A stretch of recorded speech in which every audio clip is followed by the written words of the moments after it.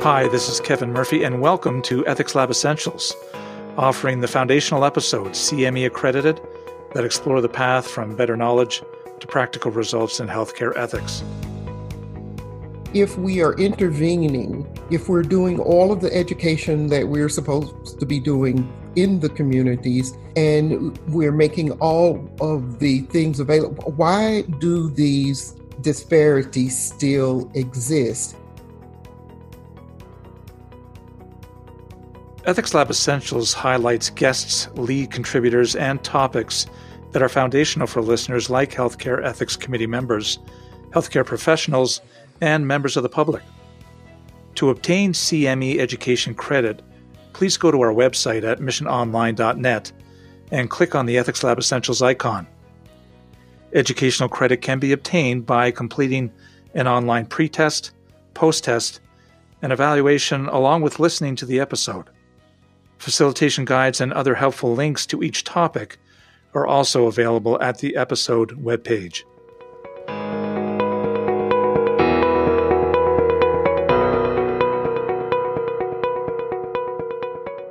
Health disparities and health outcomes for African Americans is egregious. A 2019 report identified that African American adults, compared to non-Hispanic white adults, are 44% more likely to die from stroke, 20% more likely to have asthma, 40% more likely to die from breast cancer, 25% more likely to die from heart disease, 52% more likely to die from cervical cancer, 23% more likely to be obese, 72% more likely to be diabetic. Regarding pain medication, a 2019 published article offered that the pain of African Americans is systematically underdiagnosed and undertreated. Our guest today will offer stories and discuss insights of end-of-life care in the African American community. Our guests are Patrick Smith, who teaches at Duke Divinity School and is associate faculty with the Trent Center for Bioethics, Humanities, and History of Medicine at Duke University School of Medicine.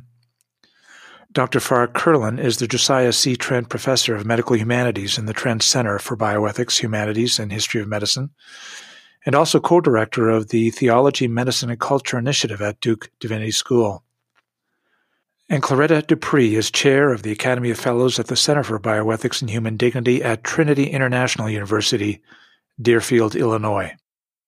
My name is Kevin Murphy, and this is Ethics Lab.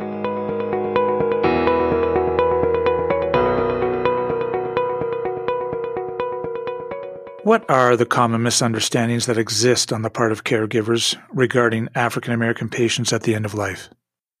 One of the most common ones among professionals is that everybody, more specifically Black people, want to stay alive no matter what. That the end goal is always just to keep living. And to that end, many healthcare professionals wrongly think that no matter how bad the prognosis, that life-sustaining treatments are desired by everybody, and that's just not the case. Claretta, there are many historical events that have created this gap. Is there one or two you would focus on? Well, I think one of the big things was when the Patient Self-Determination Act was passed as a part of the government budget back in 1991, it was this push to get people more involved in end-of-life care of family members and of themselves. The whole thing was, we can make this law, and then doctors will have more frequent and better conversations with their patients about what things they desire at the end of life. And of course, it was precipitated by the Karen Ann Quinlan case and the Shivo case, where there were people lingering who maybe shouldn't have been lingering in that never space of not quite dead, but not really living. And so then when it was presented to the African American community as you have the rights to end your life, you have the rights to refuse life sustaining equipment, and you don't, then like, wait a minute, we don't even have access to all of these life sustaining treatments. Why are you now pushing us to say we don't want them? And so I think that that was a big gap right there where you're saying, let's address this when you have not addressed the things that should come before. Patrick, what would you point to explain that gap? Yeah, Kevin, thanks for that question. I would love to pick up with respect to some of the questions of what is kind of a misunderstanding with respect to professional caregivers dealing with end-of-life care with African American communities. And of course, that community is not monolithic, so it's very diverse, very broad. I have people from different walks of life, but there is a large segment of that population who rely on religious and spiritual beliefs and cultural values. And a lot of times, those who are professional caregivers have a tendency to think that those who have these religious views will have a tendency, as Coretta was saying, to want to linger or to do everything possible to maintain their lives. And one of the challenges that we often wrestle with, at least in the spaces where I work, is trying to help people see that their spiritual beliefs are Christian beliefs, let's say in particular, does not lead to a kind of vitalism, right? Which just means that you keep the body, going at all costs without any other considerations whatsoever. And then also when the spirituality in the African American Christian experience is expressed through song or Bible reading or prayer. Sometimes people get nervous saying, are they praying for, a miracle or healing in some way when, according to medicine, there is no healing that is forthcoming, so to speak. And it's just important to remember that those expressions oftentimes, though maybe not always, but oftentimes are an expression of their deep faith in God and their cry for help, that they need God to break into their situation, even if God does not heal, right, or cure. But there is something that takes place that's transformative, not only for patients, but also for families as well. Do spiritual beliefs play a role with some? Would giving up on care be understood as giving up on God by some? Yeah, I think for some that may be the case, but I think for others, they come to grips with issues of dying and death. In many instances, unfortunately, suffering is not kind of a foreign experience, and oftentimes the religious faith that comes out of African American experience certainly has prepared some communities and some families and some patients for that. Again, as you mentioned, Kevin, in your question, that's not always the case.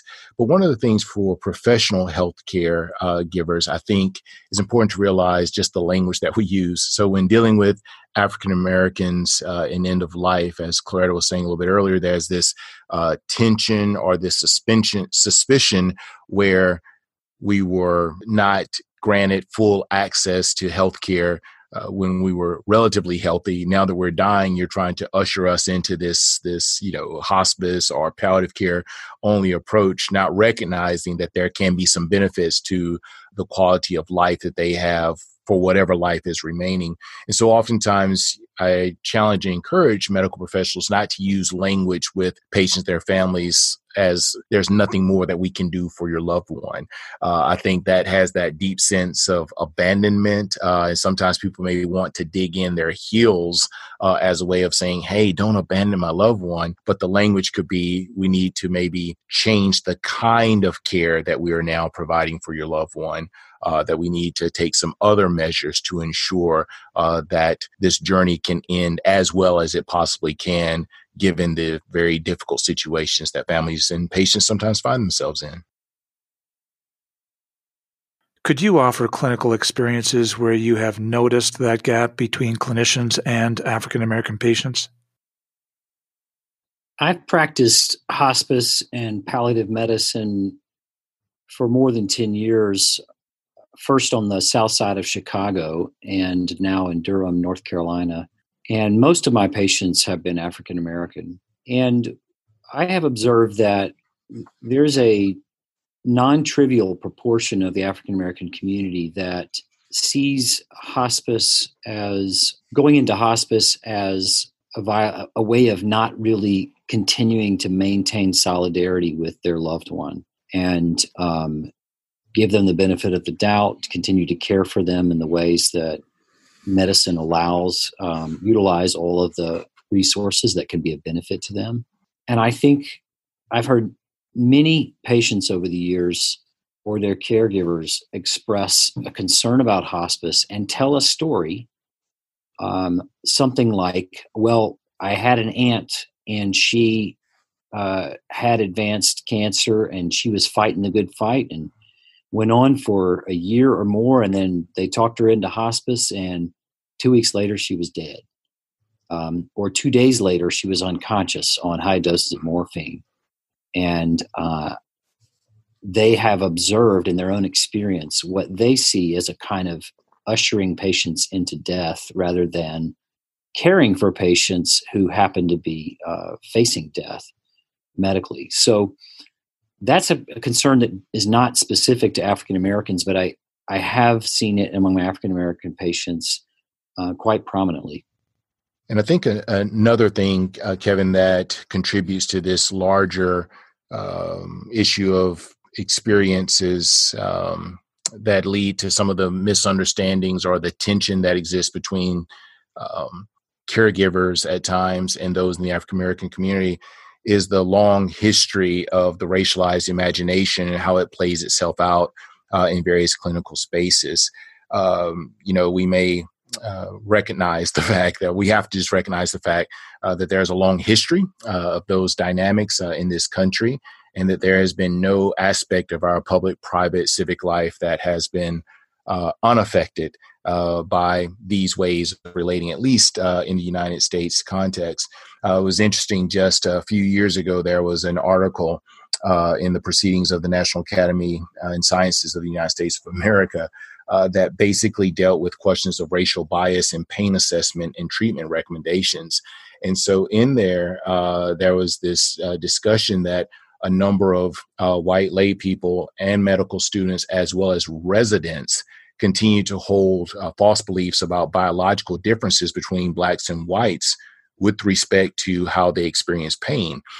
This study went on to show that the findings demonstrated that those beliefs predicted racial bias not only in pain perception, but also in treatment recommendation accuracy.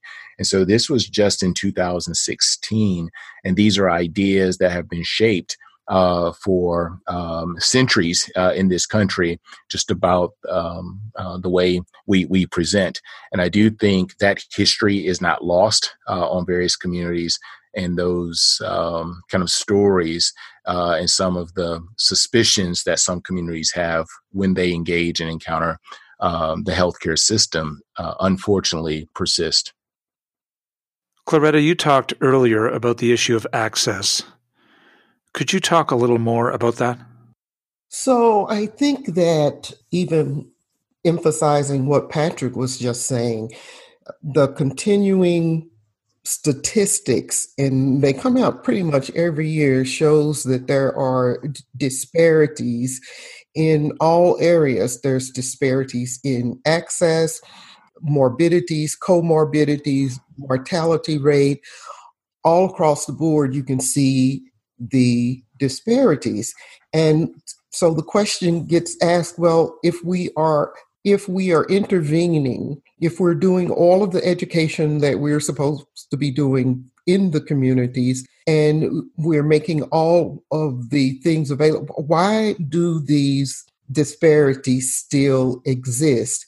With the access part, with regard to the Black community, part of it is a fear. So there's this fear from white healthcare professionals, which is the majority, that the Black community will not accept what is the preferred treatment or what is the recommended treatment. So let's not present it at all, because I don't want to get into a fight with them about whether or not to keep treating mom or dad, or whether or not to put them, take them home. I don't want to get into a fight with them, so I'm not going to present options to them at all. And I think that one thing is a problem there: the fear of communication problems, the fear of being misunderstood, the fear of maybe horror of horrors being called a racist because you don't understand where the people are coming from. And so the access with the end of life, in addition to those misunderstandings, there goes back to access to healthcare, period. We don't have access because some things are just not available in some communities.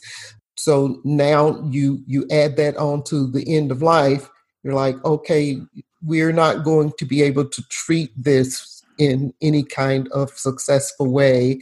And so now you're taking away something that we never had to start with. So I think that to start at the end of life and say that we really have to do a better job with end of life care in the Black community, which is absolutely a true statement, but it can't start at the end of life. You have to start at the beginning of life.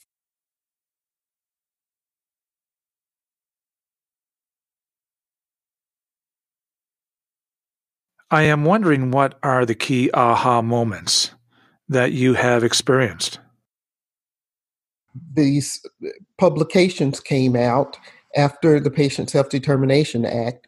Everybody was doing these research studies about advance directives and all, and publishing these studies that said that Blacks and Hispanics wanted aggressive, life-sustaining treatment, no matter how poor their prognosis. And some of the articles went on to actually say that they wanted to be put on machines, ventilators, to be kept alive. And I read those studies and I thought to myself, well, I'm Black and I don't feel that way. And none of my family that I know of feels that way. And that's when I undertook my own research in the Black American community to find out what is the prevailing thought and attitudes, because that didn't ring true with me. So that took me in a different life's direction, actually. I remember a aha moment on the south side of Chicago. I was taking care of a woman in hospice who was close to 100 years old, and visiting her every month or two in her home, where she was being cared for by one of her granddaughters. That granddaughter was in her 40s or 50s maybe, was working full-time as a social worker on the south side of Chicago, caring for her own family, and also reaching out and caring for other elderly family members who were suffering various forms of advanced illness and aging. And this patient had very advanced dementia, so much so that she could not speak. She could not move herself almost more than just a twitch or a slight grimace and move. She had to be hand-fed, and yet she was in beautiful condition in terms of her skin, her clothing, her cleanliness every time I saw her. And what struck me was watching this granddaughter clean her grandmother, when she'd had a bowel movement, incontinence, and watching her talking to her grandmother with the sweetest words, touching her, rubbing lotion on her, moving her about to get her clean, pulling the covers up around her, and radiating something that I have seen countless times in patients in hospice work, but particularly it seems to me among my African American patients and their families, radiating a sense of appreciation that grandmama is still with us. So often when people experience that, the tenor is they're gone. This is just dragging on and on. Can it be over sooner? Why are we having to go through this? But this family, and I've had many other families like this, just expressed how glad they were that grandmama was still with them, and they're grateful for her presence in their life. That really stuck out to me. A second aha moment was when I was called to give a palliative medicine consult for a patient in one of our hospitals. And the story I was told by the clinical team was, this patient has advanced dementia and is here in the hospital yet again with an infection. And would you please talk to her son, because he seems to be really in denial about the state of her illness. And I went and looked at the record and basically found a woman who was, as mentioned, with profound dementia and debility, but had a pretty basic urinary tract infection that led her to be in the hospital. And when I called the son, he was quite clear. He said, "Doc, listen, I'm not trying to get a lot of things done for my mom that are not going to be helpful, but I'm grateful for her life. And if you have something that's not too burdensome that will benefit her, I want you to do it." And I said, "Well, what about the DNR status?" Because that had been bothersome to the team. And he said, "Listen, if my mother gets sick and needs to go to the ICU, call me. I will come in. I'm not going to belabor this, but I don't want her to be DNR because I don't want a public symbol that we're sort of treating her as if it's time for her to die." That episode reflects a kind of pattern that I've seen, not with every patient, but with a number of patients. And it is, don't emphasize what you're not going to do because my loved one is so diminished. Emphasize what you can do for my loved one, whom we are grateful is still with us. If you were asked to mentor a clinician, what advice would you offer them? I would say, pretend you are a researcher, a phenomenological researcher, where you have to bracket anything you know about the specific phenomenon that you're going to research. So look at this family as that phenomenon and bracket anything you think you know. Because there is no one size fits all. Like Patrick said earlier, there's nothing that can be said that then you can say all Black Americans, everybody in the African American thing. You can't say that. So I would say put aside what you think you know about end-of-life care and the Black American community and go in with a clean slate and see what the family's needs are, see what the family's beliefs are, see what their desires are for the care that should be given to this person at this time. I would certainly encourage them to focus on not trying to draw limits on what we're going to do, but instead taking the responsibility of making a recommendation about which forms of medical care are likely to be beneficial. And I have found that patients who at first blush seem to be resistant to what their physicians recommend often are very accommodating of those recommendations when they're put in candid, straightforward language about what is going to be helpful to the loved one at this time. The second thing I would encourage is that when families use language, and this is particularly true, it seems to me in my experience with African American families, language about spiritual matters, when they talk about God having the last word, when they talk about praying to the end, when they talk about that it's not the physician's authority to decide whether mom lives or dies, that's in God's hands, to not react to that as if they're in denial or expecting a miracle or somehow moved into some sphere of non-rational speech. It's almost never that that's the case. But in fact, there are large segments of our society, including my own community and a Christian community, where people learn to talk in that kind of language as a way of just reminding each other that it is true, God is going to have the last word. And that practically the question is, how do we keep faith with this loved one and demonstrate the right kind of solidarity with them in this moment? So don't be put off by that kind of language. Instead, candidly ask folks, tell me what you're thinking about. What do you mean? What is it that's important to you? And then candidly give your recommendation to people so that you can negotiate an accommodation that you can both live with, rather than kind of getting lost in misunderstanding, talking past one another. Patrick, what would your advice be?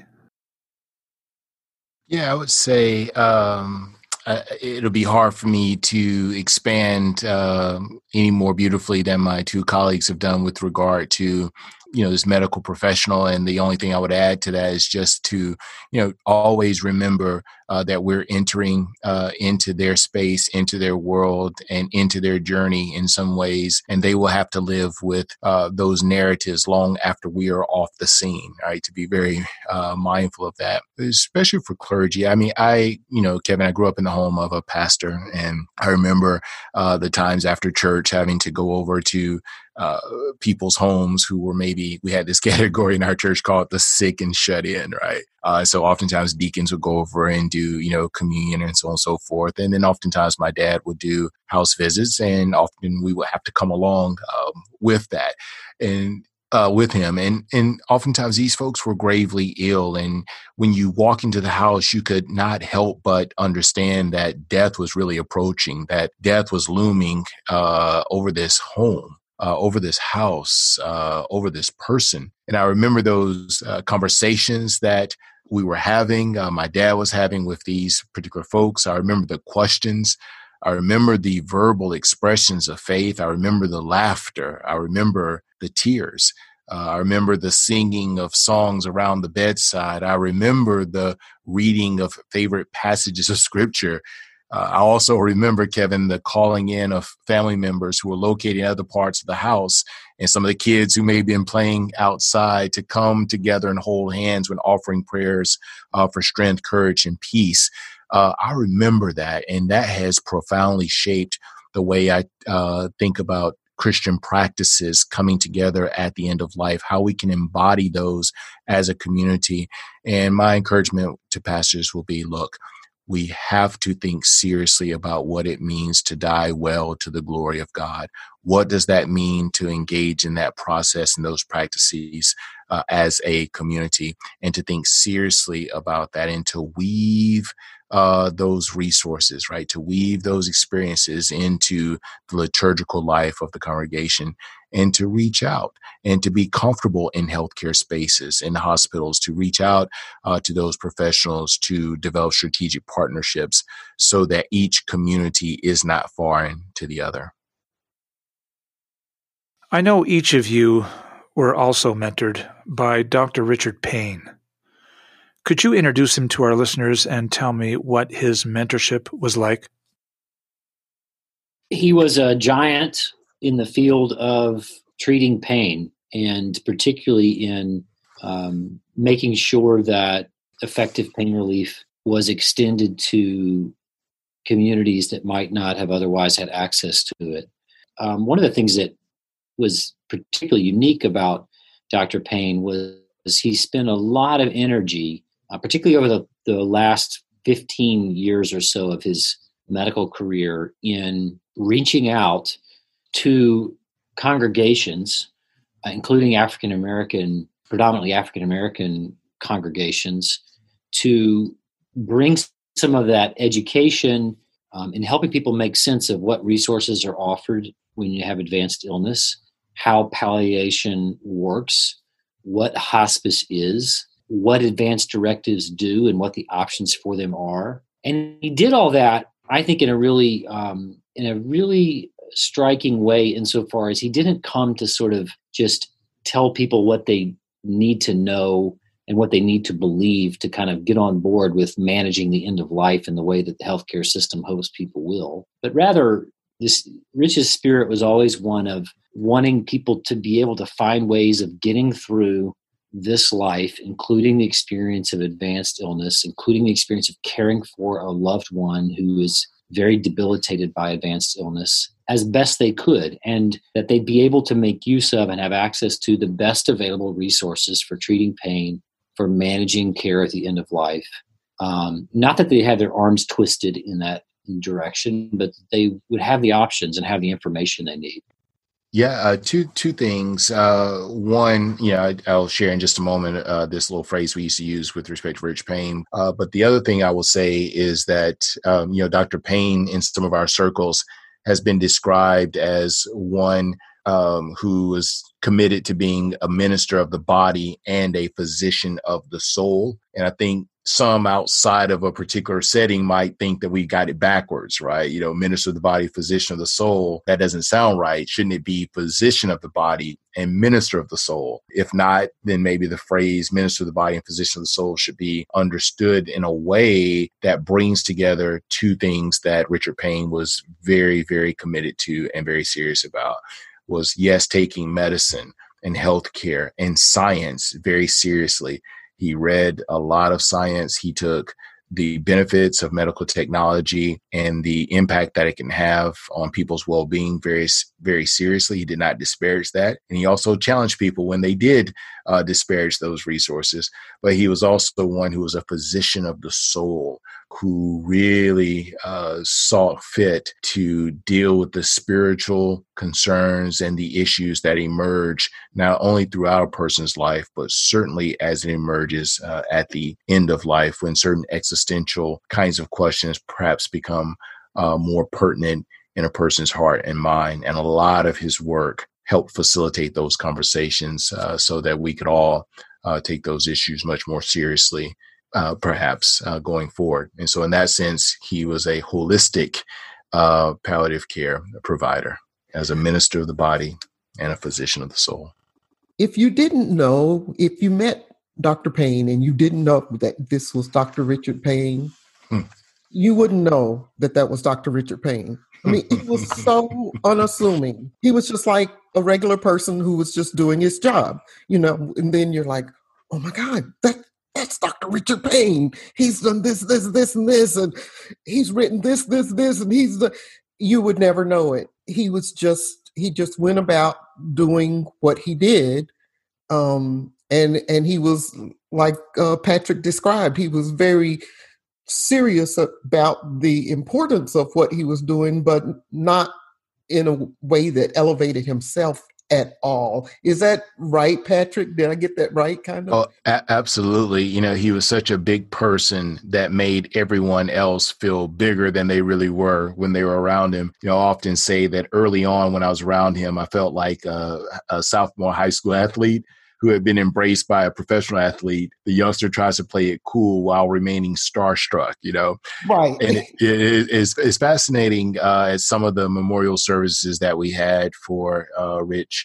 It was no secret that a verse that many people identified with him, his life, and his legacy is Micah 6:8. And I'm sure that the listeners of this podcast will be familiar with that. And it reads, "He has shown you, O mortal, what is good. And what does the Lord require of you? To act justly, to love mercy, and to walk humbly with your God." And for so many of us, if that does not summarize the life, the legacy of Richard Payne, I'm not sure if anything else could.